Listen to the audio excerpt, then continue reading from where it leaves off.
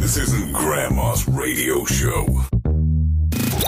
We talk about slobber-knocking fights, ground and pound, rear naked chokes. Plug your ears if you don't want to hear it. It's coming up next, another brand new episode of Sucka Radio.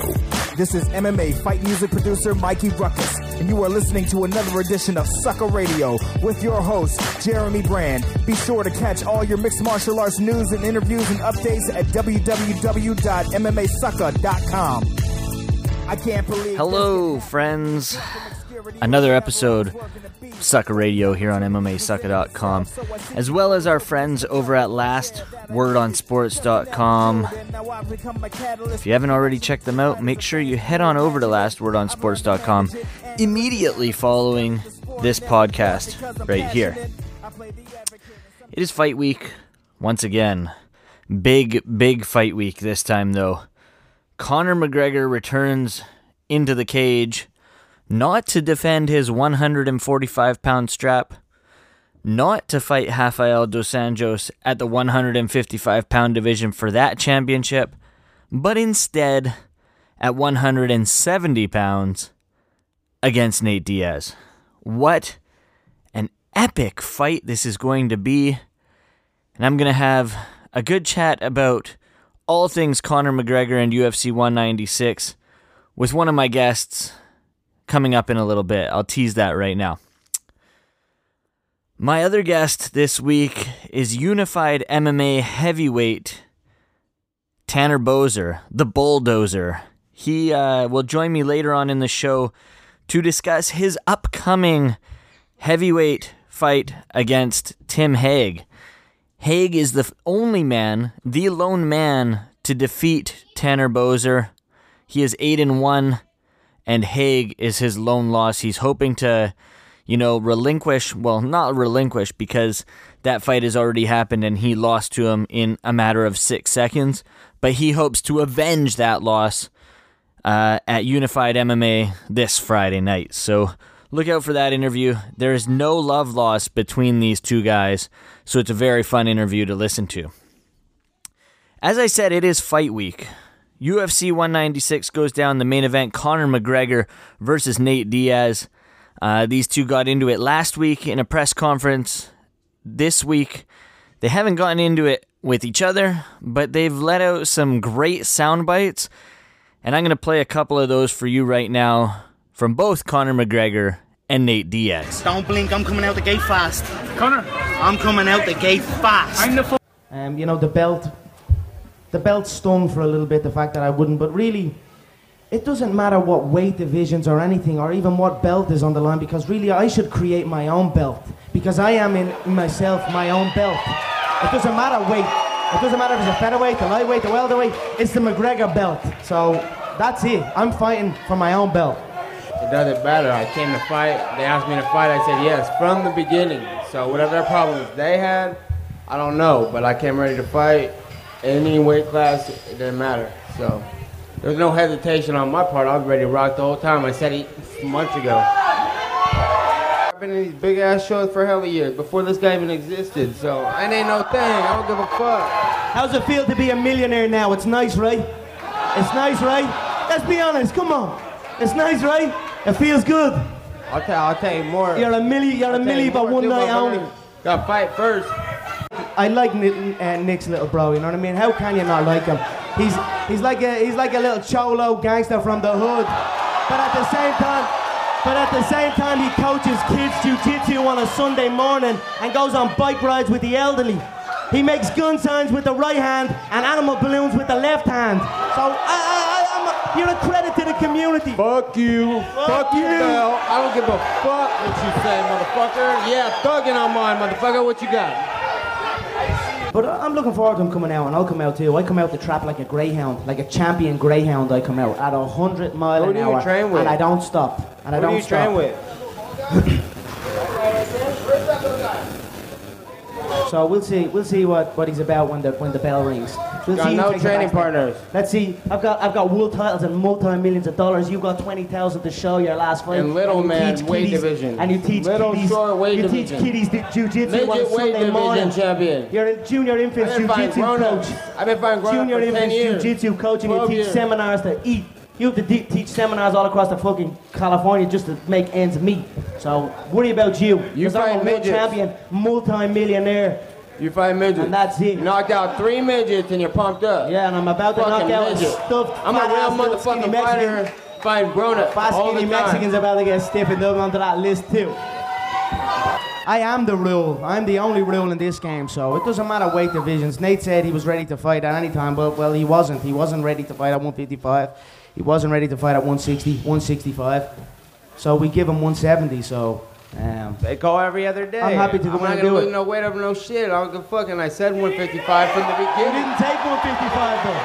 You did not take I did too. 155. I did too. Initially, You didn't I take took 155, Yes, Nick. I did. But that's cool. Don't worry about it. Don't Come worry back about it. every Get day. comfortable. They come Get back comfortable. every day. 170. Get comfortable. 170, brother. Yeah, get comfortable. I don't give a fuck. I don't give a fuck I don't give either. a fuck. I don't give a fuck either. Also on this card in the co-main event, which is getting completely overshadowed by the main event, Holly Holm looks to defend her UFC Women's Bantamweight Championship for the very first time in a tough fight against Miesha Tate. Again, I'll go over this with my guest coming up in a little bit here. But a lot has gone down since we last chat. Since you last listened to my beautiful voice, a lot has gone down. UFC Fight Night 84 went down this last weekend. And what has happened? That's right. The greatest of all time, Anderson the Spider Silva, was defeated unanimously, controversially, by Michael the Count Bisping. Now, you might have found this controversial. A ton of the media out there found this controversial. I myself did not. I scored rounds 1, 2, and 4 for Michael Bisping. He did not do more damage, but he controlled the octagon, and he landed more. He threw more. His output was crazy. And I said this to the staff over at MMA Sucka. I said, if the Spider wants to win anymore, he's got to quit being the Spider. The guy needs to throw a lot more. He needs to be more active. And he needs to quit being so goddamn cocky. Yes, it's what got him to the top. His shenanigans where he's flailing around the cage or standing with his back up against the octagon. This isn't going to work in this day and age. If he were to climb the ladder and get back into title contention against Luke Rockhold, Chris Weidman, heck, against Michael Bisping again, that shit ain't going to work. It's not going to fly inside the octagon anymore against top 3 or 4 talent. It just isn't. He can't do that kind of stuff. He's got to throw, he's got great accuracy, and he's got to use his skills that he should be able to use each and every time. That fight, the round that comes into question is round 3. And that's the round that got stopped, did not get stopped. Michael Bisping got dropped because he stopped. Because his mouth guard fell out, and he stopped, and he asked Herb Dean to get him his mouth guard. Referee Herb Dean told him to continue fighting. It looked as if maybe he was coming in to give him his mouth guard, who knows? But Anderson Silva landed a nice flying knee, which dropped Michael Bisping right at the bell. Now, if you were scoring that round as a whole, looking at that round as a whole, Michael Bisping was winning that round for more than 4.5 minutes until Anderson Silva dropped him. It might have been stopped. It definitely would have been stopped had there been 10 more seconds. But Anderson gave Michael Bisping more than enough time to recover in between rounds because he decided to cheer like a crazy man on top of the cage, despite the fact that Herb Dean told him on a number of occasions that the fight was not over. He did not stop the fight. So, not only does Herb Dean to blame, I guess, for not picking up the mouthpiece and giving it back to Michael Bisping, but he's also to blame for not making Anderson Silva completely get back in the cage and fight the fight. it is what it is. It happened. Michael Bisping won. Congratulations to him. I'm super stoked because, as you know, Bisping has been a very big proponent to Sucka Radio. He's a fan of the show. He's a friend of the show. We've had him on numerous times, and we'll continue to have him on. And he's likely next for a title shot, so we will see. I'm going to get right into my first guest right after I talk about a couple sponsors here. Fusion Fight Gear. These guys, if you want to be the coolest looking cat in your gym or on the jiu-jitsu mats in competition, then you need to look no further than Fusion Fight Gear. Their kick-ass designs will help take your Brazilian jiu-jitsu and MMA game to new heights. But, training has to be in there as well. They will at least make you look the part. Where the worlds of Brazilian jiu-jitsu apparel and your favorite official licensed pop culture brands collide, check out FusionFightGear.com. We had a wicked contest. We had a ton of entries. And congratulations to Nate Dillon for picking up an awesome Batman DC line collection. And FloatHouse.ca, do you need a getaway for 90 minutes without traveling? Well, then FloatHouse.ca has you covered. With a number of locations in British Columbia, FloatHouse will have you feeling revived in less time than most feature films. Whether you need to relax, visualize, deal with pain management, meditate, heal your body, or just plain old want to rest, check out FloatHouse.ca for all your sensory deprivation tank information. Discover how floating can benefit mind, body, and soul for just $39 a month. Make sure you head on over to FloatHouse.ca. Now that's that. This interview coming up with the man, the myth, the legend, Severe MMA's Andrew McGahon. It's brought to you by True North Screen Printing. These guys do everything custom design you need.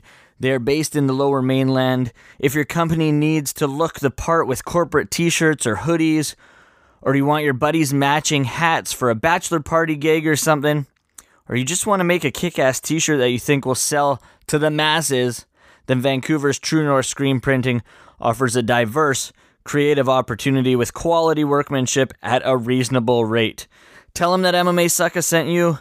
Once again, that's TrueNorthScreenPrinting.ca for all your clothing and screen printing needs. Here we go with Andrew McGahon. Alrighty. Well, it is fight week, so it's a Conor McGregor fight week, so why not kick things off with the man who we had the last time Conor McGregor fought, Andrew McGahon from Severe MMA. He is down in Vegas yet again for Conor McGregor versus Nate Diaz. Andrew, thanks for joining me again, man. No problem. I have to say, I hate to keep hearing back in Vegas because it just reminds me of how long it actually takes to get to Vegas from Ireland, and it just breaks my heart a little bit. Well, the last time your travel schedule sort of really sucked. Was this time any better? This time, not really. You see, I think I've developed a tactic to beat jet lag, which works, but it's at a great part. I don't want to compare it to Conor McGregor cutting down to 145 pounds, but it's probably a similar struggle. So I stay up for 24 hours before my flight. I was working the night before, so I went straight from work home, packed my bag and stuff like that, and then got an early bus to the airport, and then just chilled in the airport. Did you at least get a better airlines this time? I mean, the last time we spoke, it was dreadful. American Airlines. No, unfortunately I had these guys over again. Money talks. No kidding. I'm flying home direct to London on Sunday, so that's going to be okay. That's like an 11.5-hour flight and nice comfy seats. Now, before we get cracking here, it was media day today. I want to talk to you about that. But before we get started with things, I wanted to talk your jiu-jitsu. I mean, you went and you competed in a tournament. How did things go? You still a blue belt? What's going on with the jiu-jitsu career?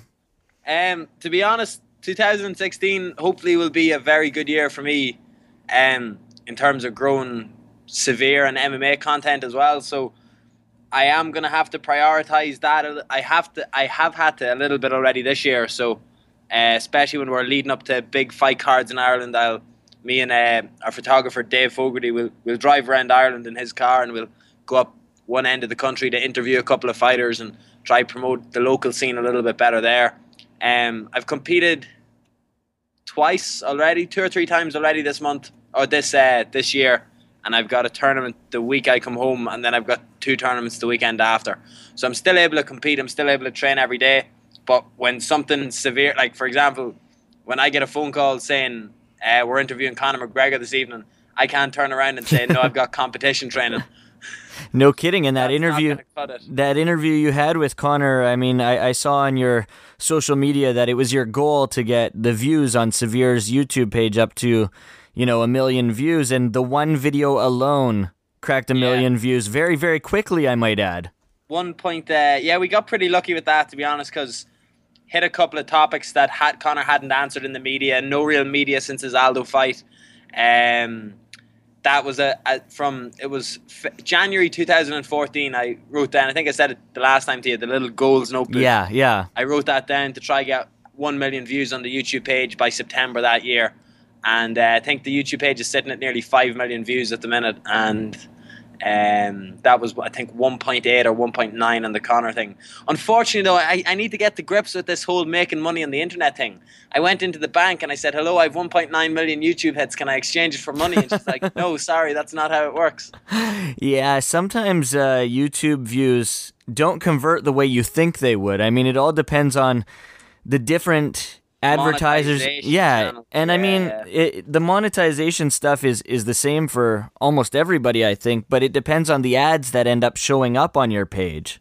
It's a lucky draw for some people are saying like content sharing partnerships and different stuff like that. We'll see where it goes from here, but yeah, you brought up still a blue belt, and hopefully I stay at a blue belt until this time next year, because first tournament was the Europeans, and that was great. That was brilliant. I got down as far as the last 32, biggest blue belt division, 100 and something competitors.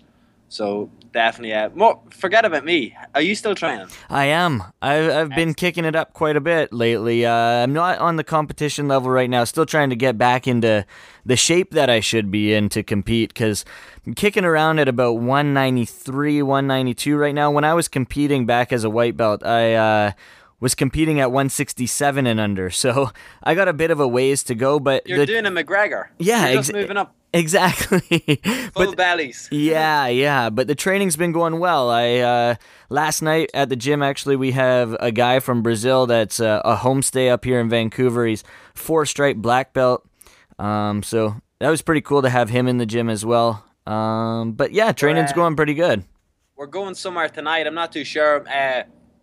Our photographer Dave, who's over with me as well, he's staying out here in America after this.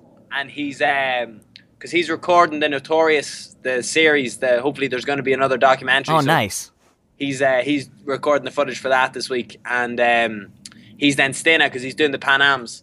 So he's going down to San Diego after this to train in University of Jiu-Jitsu with Salo, and then meet up with his team when they come out for the Pan Ams. Sweet, yeah. We got a bunch of guys from my gym going down to the Pans 2 weeks' time, I believe, yeah. Hooters carpet is not the best place for drilling. Learned that out. I bet. I wouldn't want to take a risk at that. You might end up with something more severe than staph. Yeah. If we're lucky. Exactly. Now let's talk about today, as we said, was media day. A bit of a shit show from what I saw on social media. Confined little space. Conor McGregor was late. Just talk us through the day itself. I was actually shocked at the amount of Irish that are here already, because we were speculating that there wouldn't be as many Irish coming out to this fight, because the European Championships in soccer are on this summer, and Vegas being on in December as well. It's a lot of money for Irish fans to keep coming over, but they stayed for Conor, and the Americans as well. All the fans waited for Conor. He was about 50 minutes late, but and I know he was recording a load of stuff beforehand. He was, I think he was on Fox Sports when I was walking through the hotel there. But yeah, there's a convention on here as well, and I think the Studio A and B that they normally use for the MGM was booked. So we were in a little theatre, and very, very confined. The scrums were just people killing each other to try to get a camera and a microphone shoved in front of someone's face. Man, oh man, yeah. Confined spaces suck for shit like that, especially, I mean, this is such a big fight too, right? I mean, was there any point, obviously you had to book your tickets in advance. You probably had it booked all since Conor McGregor versus RDA. Was there any thought in your mind that you were like, oh shit, when Rafael dos Anjos pulled out, that McGregor wasn't going to be on the card anymore?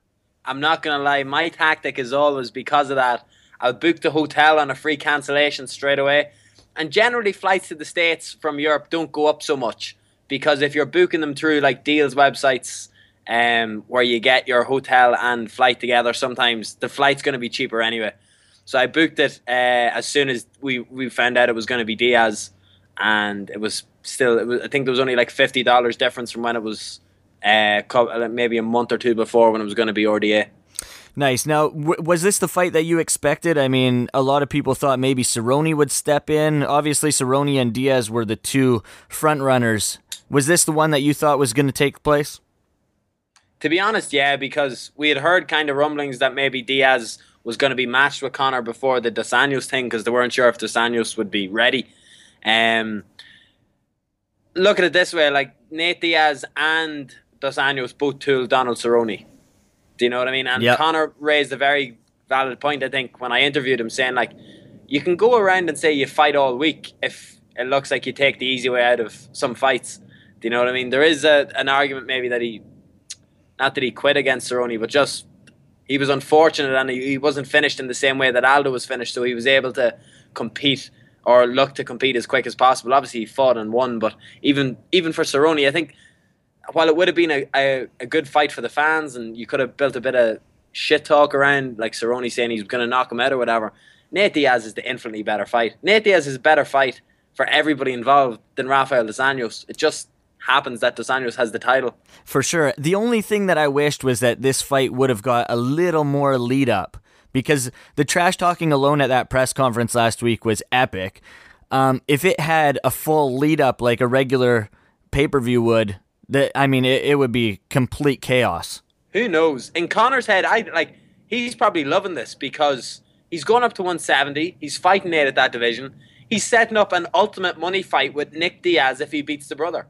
I didn't even actually think of that. Exactly. That's like, to be honest, if you're going to try plan Conor's year, you'd say it'll be Robbie Lawler at UFC 200. I can't see him giving I don't want to say giving Dos Anjos the fight, the money fight, but it would be such a Conor McGregor thing to just completely bypass that division and get the Robbie Lawler title fight if it was offered to him. And then if everything went well there for Conor, Nate Diaz's suspension is up in August. If there's one man who can talk himself into a title shot off the back of 2 losses, it's definitely Nick Diaz. So let's go. I think that would be an absolutely phenomenal fight. How epic would that be? I mean, to see him, if he were to beat Robbie Lawler, which the speed would be completely something that Robbie has never seen before, and to move from 45 to 70, and they say a 2-divisional champion, and they were thinking 145, 155, but to be the 45 and 70, my goodness. It was crazy. He brought Robbie up someone asked him about Robbie in the scrum, and he said that he respects Robbie. He comes to fight. He thinks, like, he will not say a bad word about Robbie at all. But again, you mentioned the speed. He thinks the speed will be a massive, massive thing in that fight. Well, it should be in this fight as well. And it seems like both guys actually do have a bit of an appreciation for each other. Conor has, they trash talked each other, but Conor actually seems like he thinks Nate's a pretty good fighter, and Nate actually appreciates Conor McGregor as well, which is something that, neither of these guys have really done in the past. Conor usually hates his opponents, and Nate trash talks the shit out of them. So it's sort of an interesting thing that they both actually appreciate each other. It's a little weird. I do genuinely believe Conor when he says that maybe after the contest there's no animosity. I do think he is building up a lot, but this Diaz thing, people may not really know this, but back in the day there was kind of a thing about to go down where Conor was going to go and train with the Diaz brothers. So I think it was after Conor's first fight in Marcus Brimage, Lazy the Savage, the media member, he's friends with the Diaz brothers. I think he used to work with Middle Easy, I think it was, and he used to always share a lot of old severe MMA content on Conor McGregor before he got even into the UFC. So he built up a good relationship there, and he's tight with the Diazes, and he got on to the guys who own Severe, who would have had good access to Conor, and they put the two of them in touch. And I think it just fell through for whatever reason. Conor was getting ready for the fight in Boston, and he didn't want to go out so early or too early and then come back and then go back to the States, so it fell through. But that would have been pretty interesting if it had happened. How do you see this fight playing out? I think it's Conor's hardest fight in the UFC. And that's not downgrading any of his opponents. Like, Aldo theoretically should have been a harder fight, but obviously the way that Conor finished that fight, it was a non-contest. We never really got to see what could have unfolded in front of us. Nate Diaz, my one worry about the fight is that Diaz has fought so long, has been fighting for a long time. Conor talks a lot about the chin. Once it gets hurt, it doesn't recover. Diaz has never really shown any signs that his chin is in any way bad, but when you see videos of him fighting in a gym at 16 bare knuckle against another gym's top students, like, and those guys winning, you're wondering how much damage have they accumulated over the years. Conor hits harder. Like, we were talking to Owen Roddy, his striking coach, and he thinks that Conor will be able to knock people out up to, like, he will knock 170 or welterweights out because he hits like a middleweight. So I definitely think this is going to be a real chance to see Conor McGregor's improvement since I don't even want to say since the Mendes fight. I want to say since the fight before that, since the Seaver fight, because we know he was injured going into the Mendes fight. The Aldo one, as I said, was a non-event. We're going to see just over a year, 14 months improvement of Conor McGregor if he gets to be brought into the later rounds. Diaz is the guy to do that. And yourself and myself know, like, jiu-jitsu guys will appreciate it. Nate Diaz's ground game is so, not that it's underrated, but people just know the Diaz brothers as strikers and brawlers and these guys that don't give a shit. But you can't look past their jiu-jitsu. I think this is a big, big fight, especially, like, Nate's not a wrestler as such. He's not going to be the guy. No, but he's good off his back, too. He's so good off his back. I wouldn't be surprised if you saw Nate Diaz, Sean Sheehan, who's with Severe as well, he dropped some great analogies on me during the week on our podcast. He was saying, like, Nate Diaz loves the double underhook position. He loves pushing guys against the cage, and he's got serious trips and able to get people down off the cage. My thinking is if he gets close to Conor, if he ties up with Conor, it wouldn't shock me if you told me Nate Diaz jumps guard. Yeah, could happen. And I mean, Conor's 2 losses are submissions. We've spoken about this in the past. You've said his jiu-jitsu game has come up immensely from those times, correct? Oh yeah, completely. I think I said as well that if you throw Conor in no-gi with some of the best black belts in the world, he could hold his own. But like no-gi, jiu-jitsu and no-gi for MMA is completely different. Yeah. So I think that Conor's main focus has been on that. You see he's doing a lot of drills in terms of ground and pound. He did a lot of jiu-jitsu today at the open workout as well. And even then, like when he's performing his jiu-jitsu in MMA, there's such a beautiful, like a Mendes brothers nearly style to it, like his pass and knee cut slides, great pressure, like influencing his posture, very similar to Gunnar Nelson, but he's got the movements of Gunnar Nelson, and it's like he has the quickness and the sharpness of the Mendes brothers as well. I think Conor on the ground would actually surprise a lot of people if he gets drawn into a fight where 2 guys are maybe in a sticky half guard situation and we're seeing who's going to pass or who's going to come up from bottom and sweep. I think that's one of the most interesting areas this fight can happen. Nate's guard and Conor's top half guard that's a beautiful battle to watch. All right, so moving forward, you said you think, okay, it sets up perfectly for the remainder of his year with Robbie Lawler at UFC 200 and then hopefully Nick Diaz after that, which would be epic. That means that he doesn't fight for the 145 title again this year, correct? Is that what you're picking? You don't think he'll defend that title at all this year? I don't think he'll ever defend that title, to be honest. I think he may get I don't want to speak for him in any way, shape or form, but like cutting down, like you should have seen him today. Afterwards, he did a really good workout. Went through every single fan that waited for him, got up on the seat and walked the whole way down and then back up, taking pictures, chatting with everyone. He's not under the stress of a massive weight cut down to 145. And I think once he gets up here and maybe feels how comfortable he is at 170 and how effective he can be at 170, then maybe you think Conor McGregor's going to skip the 155 and maybe not go back down to 45 because it's that hard. He doesn't have to do it anymore. I think in his head, the only thing that's stopping him definitely not going back to 45 is that this isn't for a title. Yeah. I think that if Conor had 2 belts on his shoulder, he'd have no issue saying, right, get rid of that one. Do you know what I mean? And let's go for the 170 one. And let's try to become a 3-time champion in 3 different divisions. It's just unfortunate that Conor's that we're not going to see this title fight. And I think him not getting a title this time around will actually keep him at 45. So, do you know, it's not beyond the realms of possibility in Conor's head that he gets a quick finish in July and then fights again in September. Yeah. The 145-pound belt. And then that's 10 months since the belt was defended. You know, we've seen longer breaks in that belt's activity in the UFC. But again, that's big turnarounds for weight cuts and whatnot, Exactly. especially if he does stick around at 70 for 2 different fights. You know what I mean? Yeah. No, I completely agree. I do think you see that Conor's now kind of saying that he doesn't give a fuck about the belts. He's going to make his own belt. One of these days, I hope he walks in with a replica $1 million man Ted DiBiase belt and just call it the McGregor title and call it the money fights, because if the sport of mixed martial arts is going to take any sort of drastic change in the next while, I think it could be something along the lines of a Floyd Mayweather being able to pick his own fights, Yeah. you know, knowing what is the best fight for his business and money-wise. I wouldn't be surprised to see Conor go down that route. Like, imagine if he just became like a super fight guy that would take fights anywhere across 3 divisions and he doesn't care if it's for the belt or not. Or from what he said, just walk away completely. I mean, if he gets the 70 belt, does he even really need to challenge himself anymore?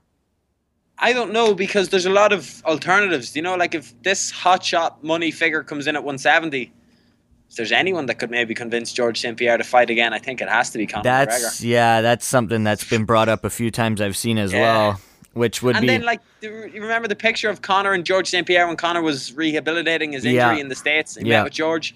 Side by side, the 2 guys looked very similar in size. You know, I do think people think that just because Conor fought at 145, they're not appreciating how hard of a cut it actually was for him to do that. Well, he's looking bloody huge right now. I mean, there's that meme out there that says salad versus steak, and I mean, the steak picture, he's at least 3 times the size of what he was at 45. It's crazy. When I interviewed him that day and I was standing next to him, I was like, wow. This, like, because I'm taller than Conor, but I would be 68 kilos. So I'd be 2 kilos heavier than Conor when he would, which I think is about 150 pounds. Yeah. I would be 5 pounds heavier than Conor when he's weighing in on the scales. And I think he said earlier on that he ate 2 breakfasts this morning and he was just on weight. So it's gonna be fascinating. And then I think even if Conor had a longer time, he'd be even bigger. He may even have to cut for the Robbie Lawler fight or whatever the fight is at 170 in the summer, because he would he'd have more time because he's eating, like, I think, like, people are quick to throw around a steroid allegation, but like, and they're comparing pictures of Conor when he's just before weighing in and then Conor when he's fully hydrated out of camp, 170 pounds. Tough to do.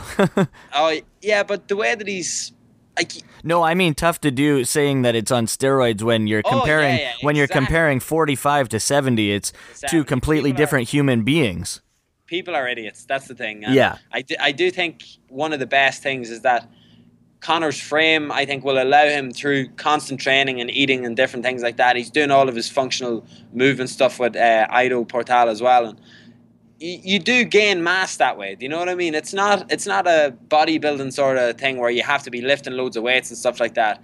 The sort of training that Conor does and the amount of training that he does, and now that he's able, as he keeps saying, the full belly, I wouldn't be surprised to see Conor maybe at 180 before the fight and then maybe cut down to 170. Because I think someone told me, or I read the other day, that his walking around weight before this, like 3 weeks ago, was 177. Yeah. So it's a scary prospect. No kidding. Now, let's just touch quickly before I let you go here on the co-main event.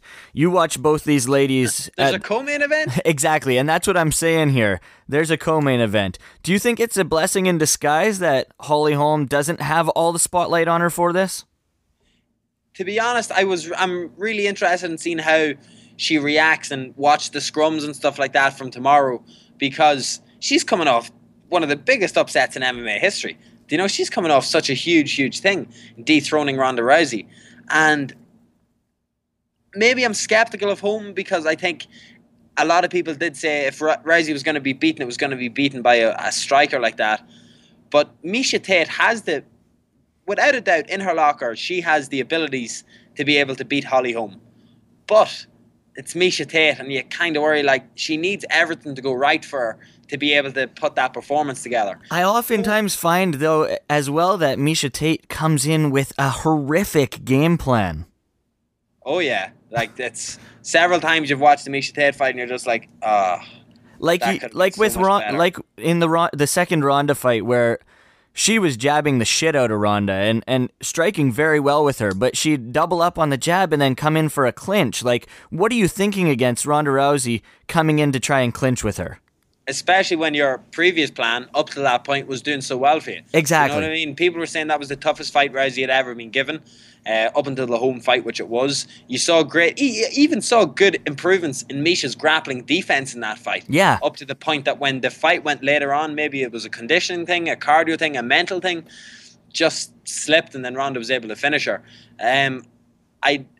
I'll throw it out there to you and see what you think. Do you think if Misha wins, then she's going to accelerate the comeback of Ronda Rousey? Rousey's going to think, right, I could beat this bitch. That is, let's back in there. I do completely think that, and I saw someone say that as well, is if Misha wins, Ronda's coming back for sure. If Holm wins, then she's sort of thinking about her acting gigs or something like that.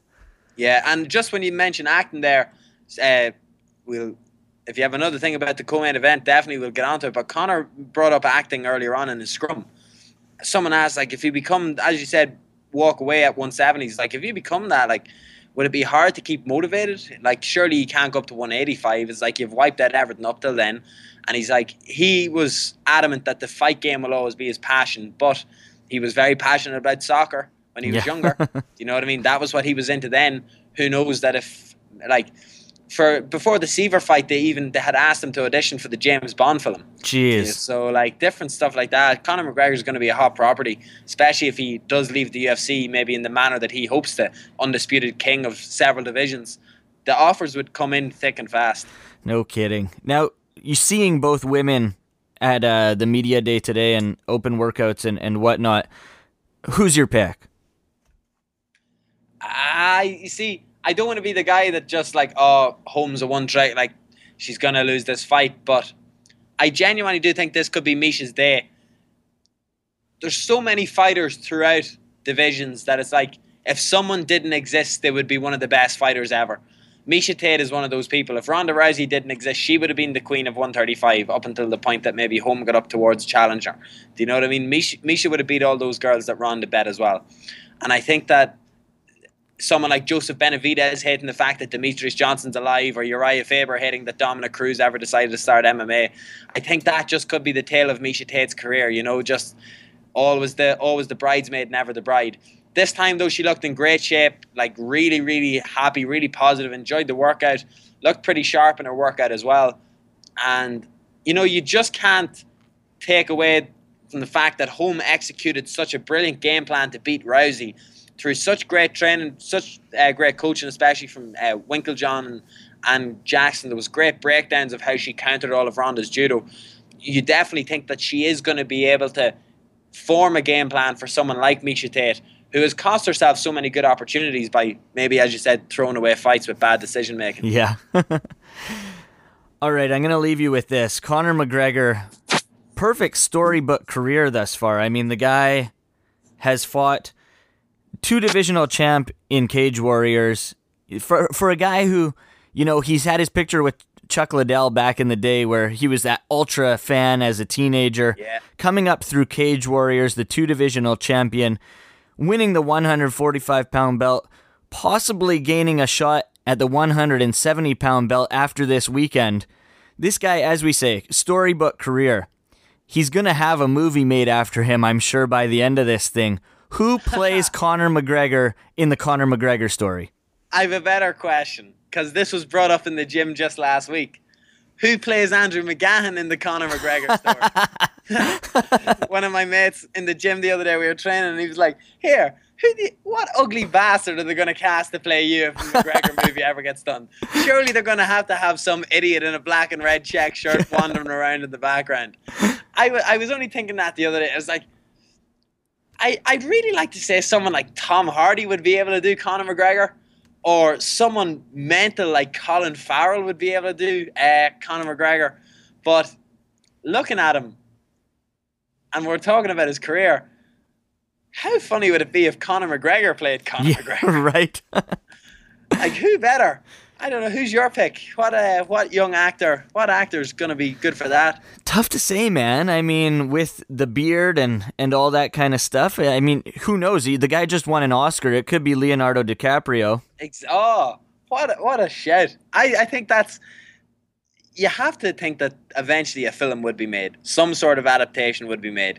Heck, if they made the movie The Hammer about Matt Hamill, they gotta make a movie about Conor McGregor. Oh, yeah. Well, like, to be honest, if they made a film about Apollo Creed's son as well, like, which that's just a throwaway remark because I actually love the film, and the guy, the actor, I can't think of his name, that played Apollo's son. Michael B.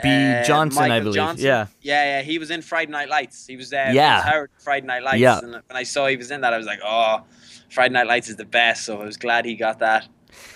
That it was. I love that show. Now, let's leave it. I will leave. Exactly.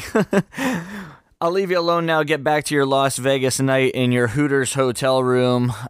Stop. I have to go bury my head. Like, the best part about that scrum, I say best part, I mean the funniest, worst part about it is Graham from Severe MMA, he doesn't get in until today, and Dave was on the stage recording the documentary. So I had my tripod, maybe two sticks down, shoved in against my thigh, balancing it over every camera and trying to shove a microphone there in front of him. So I'm actually dreading to look at this footage because it's going to look like I'm on a trampoline or something like that. At least you get it out there, man. And that's awesome. I mean, you make the trek from Ireland over to Vegas, which is something that I'm jealous of, and I'm only I'm way closer than you. I'm in Canada, man. I should be there myself. But Andrew, man, it's been a pleasure. Just let people know where they can see your stuff. Social media realm, Severe MMA. Shout out the YouTube page. Yeah. So we actually, as you know, YouTube is impossible to get subscribers on, and the Conor McGregor video got like 4,000 new subscribers onto the channel, or 3.5. So youtube.com/severe art and @severe MMA on Twitter. It's literally taken I don't want to say taken over the domestic scene, because we were the clear cut, the guys who have been doing it from the start, but there's a great promotion in Europe now. BAMMA have really started making gains. We cover their shows. Cage Warriors coming back, so we're going to see a lot more Severe MMA at the bigger European shows. So, and you should all be watching this stuff anyway, because there's so many Irish pros on the up and coming. It's not just going to be Conor McGregor we talk about. You know, like, I know there's been other guys in the UFC, but these amateurs who have just turned pro that are now like going the whole way, that are seeing what Conor has achieved and dropping out of school and not going back to college and different stuff to train full time. You just see the passion that they have for it, and they're racking up wins, going 3-4-0 all with first round finishes. The UFC are going to be keeping an eye on these guys, especially because the UFC seem that they're going to maybe get Cage Warriors on Fight Pass and more domestic promotions on Fight Pass. That's the way they're going to build their future stars. Get them in on the homegrown promotions, air it on Fight Pass, bring them onto the main roster. WWE style. Like someone like S.A. Rios performing on WWE Heat before he got the call up to SmackDown. That's what it's going to be. I have to ask, why, and I meant to ask you this in the past actually when I subscribed to the Severe YouTube pages, why is it Severe Art? Because there is a Severe MMA YouTube page. And I think that was when the website was started. The Severe concept was that it was going to be a lot of video-based stuff. Not just video interviews, but like the first documentary that kicked it all off was called 10,000 Hours. It was about Paddy Houlihan and Owen Roddy, leading up to two big title fights that they had domestically in Ireland. So the guys that are involved in Severe, one of the cameramen, he's a really, really chill guy. Like he's a complete artist. Do you know what I mean? So he liked having another YouTube page, Severe Art, for the artistic features that we got up. But then that just started, having two YouTube channels was a stupid idea, subscribers wise. So we just started putting all the content onto Severe Art. So that's all it was. Nice. Andrew. But that is what we do. We do art. Exactly. You do. And it's awesome to watch it, so I highly suggest everyone check it out. I mean, you did get 4,500 new subscribers, you said. So if you're not subscribed, check it out. And Andrew, have a blast the rest of the weekend in Fight Capital of the World, man. I will surely. Conor doesn't care. Conor says, I will fight anybody, anytime, and any way.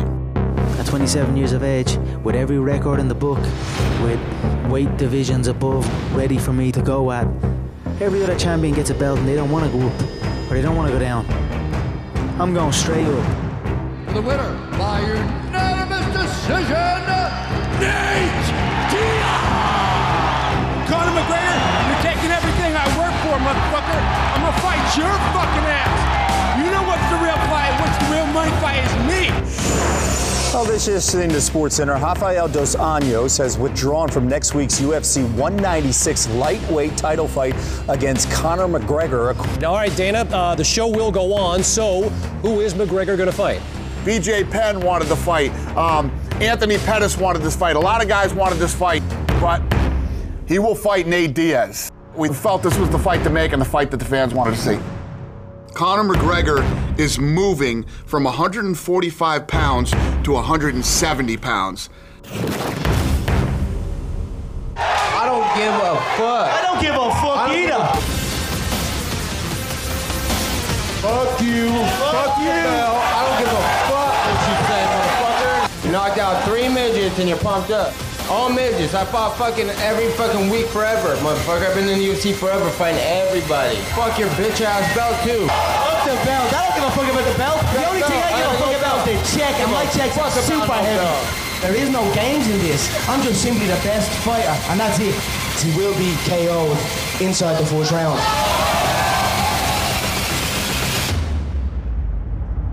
Joining me now is a man who holds an 8-1 professional record. He's currently on a 2-fight winning streak, and he takes on the guy who handed him his lone loss, Tim Hague, in the main event at Unified MMA 26. Please welcome Tanner, the Bulldozer, Boser to Sucka Radio. Tanner, thanks for joining me today, man. Yeah, man. Thanks for having me.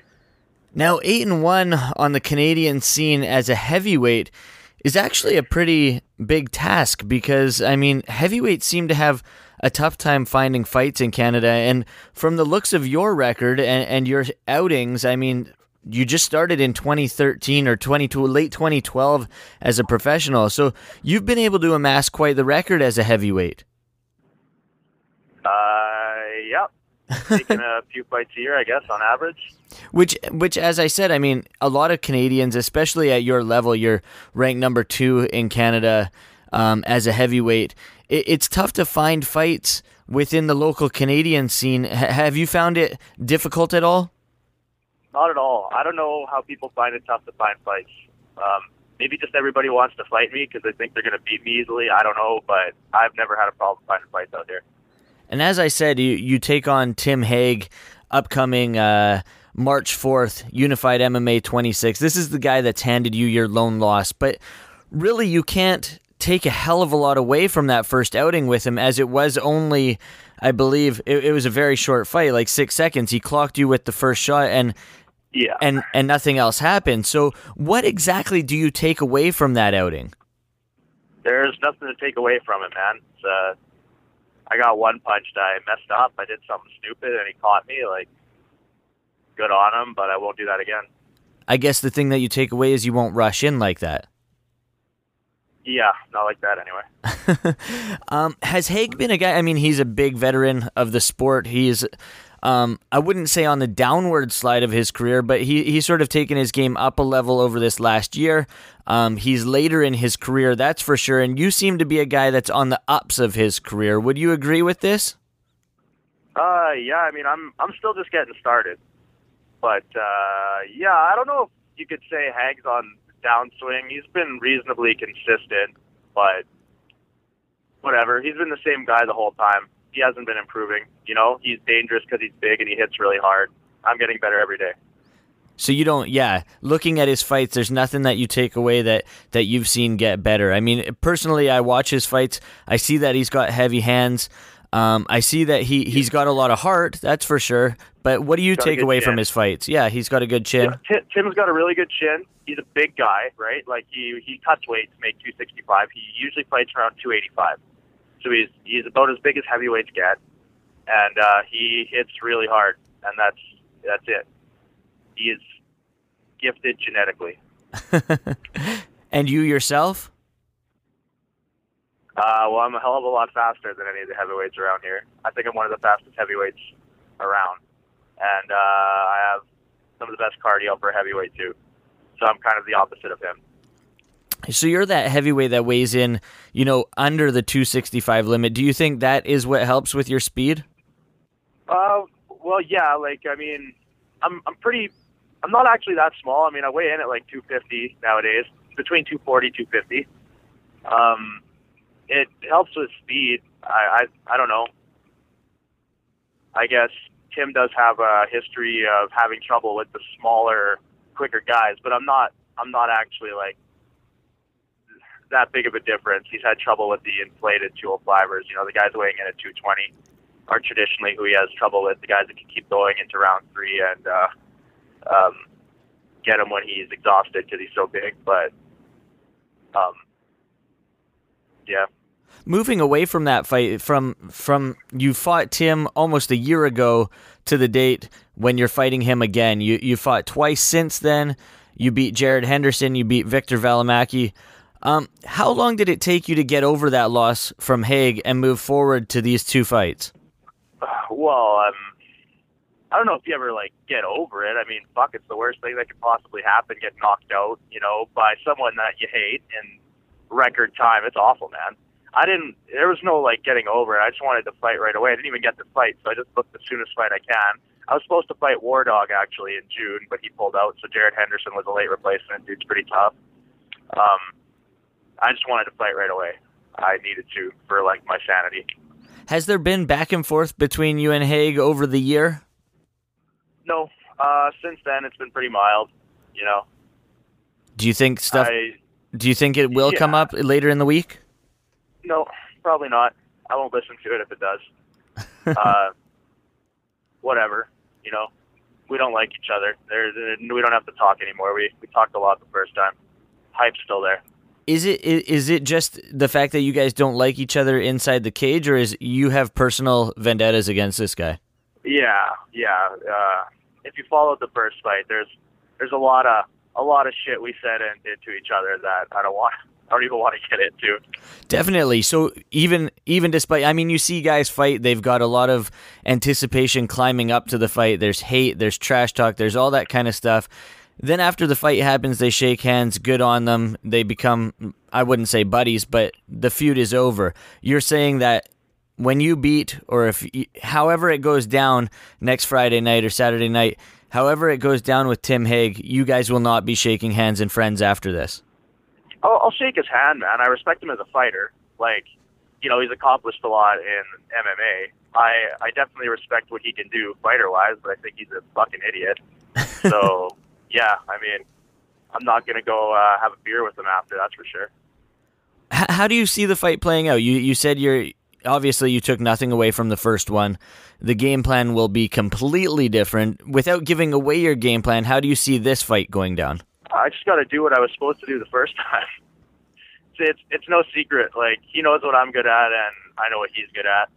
I think that he's not going to put me away because I'm not going to do something stupid, and he's going to gas himself out like he always does, and then I'm going to smash the shit out of him.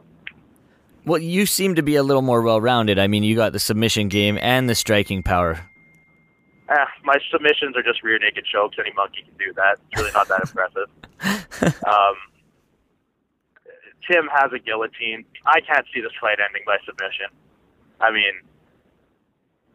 No, there's no submissions here. Do you see it going? Do you see it going past the first round? Yeah. Yeah. Yeah, probably. We're both hard guys to put away. Despite what happened in the first fight, I've had some wars, and my chin always holds up. I just ran right into punch while he was at maximum energy, maximum power. He's not going to knock me out.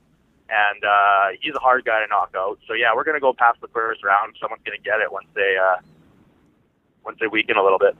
With a victory here, you'll be 9-1 professionally. What's the goals for the rest of 2016? Well, my ultra-ambitious game plan, and each one of these guys is a beast and a hard fight. But ideally, I beat Tim Haig. And I beat him up so bad he can't fight Caleb Starnes a few weeks later like he's booked. And then I hijacked that fight, and then I beat Caleb Starnes. And then I beat Tony Lopez in May for the unified belt. Wow. At least you have a game plan going forward. A lot of guys, I mean, they say they have goals, but they're highly unrealistic. And what you've set out there sounds like it could be the case. I mean, if you take it to Tim, like you could at Unified MMA 26, then, I mean, he might not be able to fight that fight against Caleb, and you could step right in there, which would be perfect. What do you think of Caleb Starnes as a heavyweight? Because we did see him beat Tim Hague before. If you were to get that fight, it's a little bit of a different fight because he is that oversized light heavyweight. Heck, he was a middleweight before. Yeah, he's still got reach. Like, the guy's 6'3". He's tall and he's lanky and he's got really good boxing. And he's a legit black belt in jiu-jitsu. Starnes is dangerous, and I don't know why he does better at heavyweight, but he does. He got knocked out eventually by, big guy was in UFC. The guy that got subbed by Nogueira, that when he told Nogueira jiu-jitsu didn't work, drawing a blank. Yeah, that was at Titan, Dave Herman. Dave Herman. Yeah, Herman knocked him out. But besides Herman, I don't think he's lost at heavyweight. I don't know why, but I mean, I watched him beat up War Dog in October. Yeah. Actually, that's not true. War Dog beat him up, but he subbed War Dog. He won. See, that's the thing with Caleb. He likes to go in there. He likes to hold his hands up, and he likes to wait for guys to gas. And that was the thing that he tried to do with Pee Wee Herman, which didn't end up working. He tried because Caleb also has a really good chin, which is surprising for a guy who's getting punched by heavyweights. Yeah, I mean, it's definitely a risky game plan, but hey, whatever works for him. I think Caleb is hard and a very different fight than Tim, but I mean, I think I can beat him. I think that he fights. I think he's similar to Victor Valimaki, and I totaled him. Yeah, totaled him. I like it. And then, so you said moving forward, Tony Lopez for the heavyweight championship. How would you see that fight playing out? This guy is a very, very big veteran of the sport as well. Yeah, that'll be a fight of the night because neither one of us is going to go down. That we're just going to beat the shit out of each other for 5 rounds. That fight will happen eventually, regardless. Oh, yeah. And looking at your record here, you've only fought Canadians. You've only fought in Canada. Is it a goal of yours to get outside of the country? Oh, yeah. It's not like a goal. It's an eventuality. I'm down to fight whoever, whenever, man. Like, I almost had a really sweet short notice fight for World Series of Fighting in Japan in February, but it fell through, unfortunately. Yeah.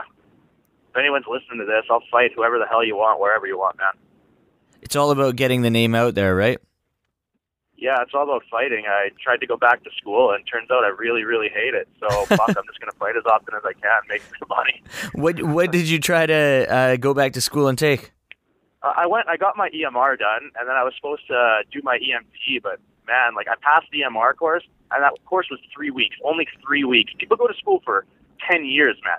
3 weeks, and I wanted to fucking kill myself. There's no way. There's no way I'm going back for 6 months, man. Book me a flight. I can't do that. So do you have a day job then that still keeps you sustained while you're not fighting? I work at a bar at night, but it pays works the around bills. My training schedule, so that's all good. Yeah. For sure. Now, moving away from the fight scene, I wanted to ask you a couple questions, just sort of entertainment-wise, I guess. Other than fighting and the bar scene and stuff like that, what does Tanner Boser like to do in his spare time? Like, are you a movie guy? Do you play video games? Do you like to get out there and hike? I mean, what do you do in your spare time?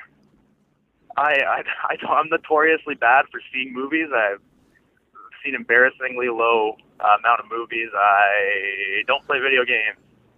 I don't do much, man. I like to hike. Every summer, me and some of my buddies go into the mountains and hike and camp and stuff. You know, it's kind of my trip. I'm pretty happy just doing what I'm doing, which is training. And, you know, I eat for fun. When I get bored, you know, I like to eat.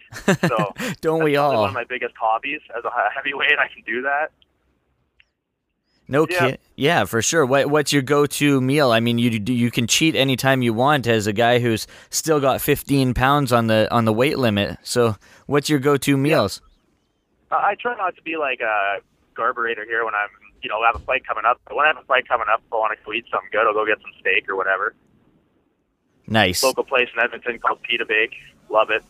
There you go. Now, finally, before I let you go here, dream-wise, if you could pick any fighter from past, present, future, whenever, that you could step inside the cage with and lay down, who would it be? and lay down, like just to fight, or yeah, just to fight. Step inside that cage and throw down. I want to fight Roy Nelson. Still present, man. That fight could eventually happen. You never know. Yeah, you never know, but that'd be a cool one. You know, I was a fan of his, and I had a mullet for a long time. That's gone, but you know, we still got a lot of the same look going on here. So I'd say Roy Nelson. In terms of who I'd like to punch in the face the most out of everybody, that's actually Tim Hague. So you know, great. That's coming up in 5 days. So. Yes, there you go, Tim Hague. Tanner Boser takes on Tim Hague. Main event, Unified MMA 26. Hopefully, if all goes well, you get that short notice fight against Caleb Starnes, and then Tony Lopez later in the year, man. All the best to you. Good luck in 5 days, and just let people know where they can get a hold of you in the social media realm, if that's your thing, and any sponsors you want to give shout-outs to. Yeah, sponsor-wise, I got Bonneville Water Conditioning, I got Tanland Enterprises, Rockwell, GenMec ACL, ThinkWorks. I think those are all my sponsors, so thanks to them for letting me do what I do, helping me, I guess, do what I do. Social media, Tanner the Bulldozer Boser on Facebook, and at Bulldozer Boser on Twitter or Instagram. I'm on all those things. Help me on Twitter. I have no followers. Awesome, man. Yeah, we'll definitely shout it out. And good luck against Tim Hague in the rematch, man. Thank you, sir. What an awesome show. That about does it for this week. I'm glad to be back in the captain's chair here at Sucka Radio. Thank you to you guys for listening. Thank you to my sponsors who I completely shouted out at the beginning of the show. Fusion Fight Gear. Make sure you check them out at fusionfightgear.com. Float House for all your sensory deprivation tank needs, floathouse.ca. True North Screen Printing if you're looking to get t-shirts, hoodies, hats. Heck, they even etch glasses. So check them out at truenorthscreenprinting.ca. One company I didn't shout out earlier, proambelts.com. These guys have all your championship belt needs. Whether you want to get a belt to wear around the house, or you want to take one to the nightclub, or maybe walk around the downtown scene, check out proambelts.com. They have you covered for everything. That about does it for this episode of Sucka Radio here on MMASucka.com, as well as lastwordonsports.com. Make sure you check us out on Facebook. Like the Facebook page at MMA Sucka. Follow us on Twitter at MMA Sucka. Make sure you check out myself on Twitter at JeremyBrand604. Now, thank you to my guests, Severe MMA's Andrew McGahon. This guy has been in touch with Conor McGregor throughout his entire fighting career, so it's cool to get input from him and the Irish MMA scene. And thank you to Tanner Boser. Good luck to him on Friday night against his arch nemesis, Tim Hague. With that, there is no more, and I am out. It's the radio, it's the radio, Sucka Radio. It's the radio, it's the radio, Sucka Radio. Come and listen, it's about that time. Yes, download the show or you can stream online.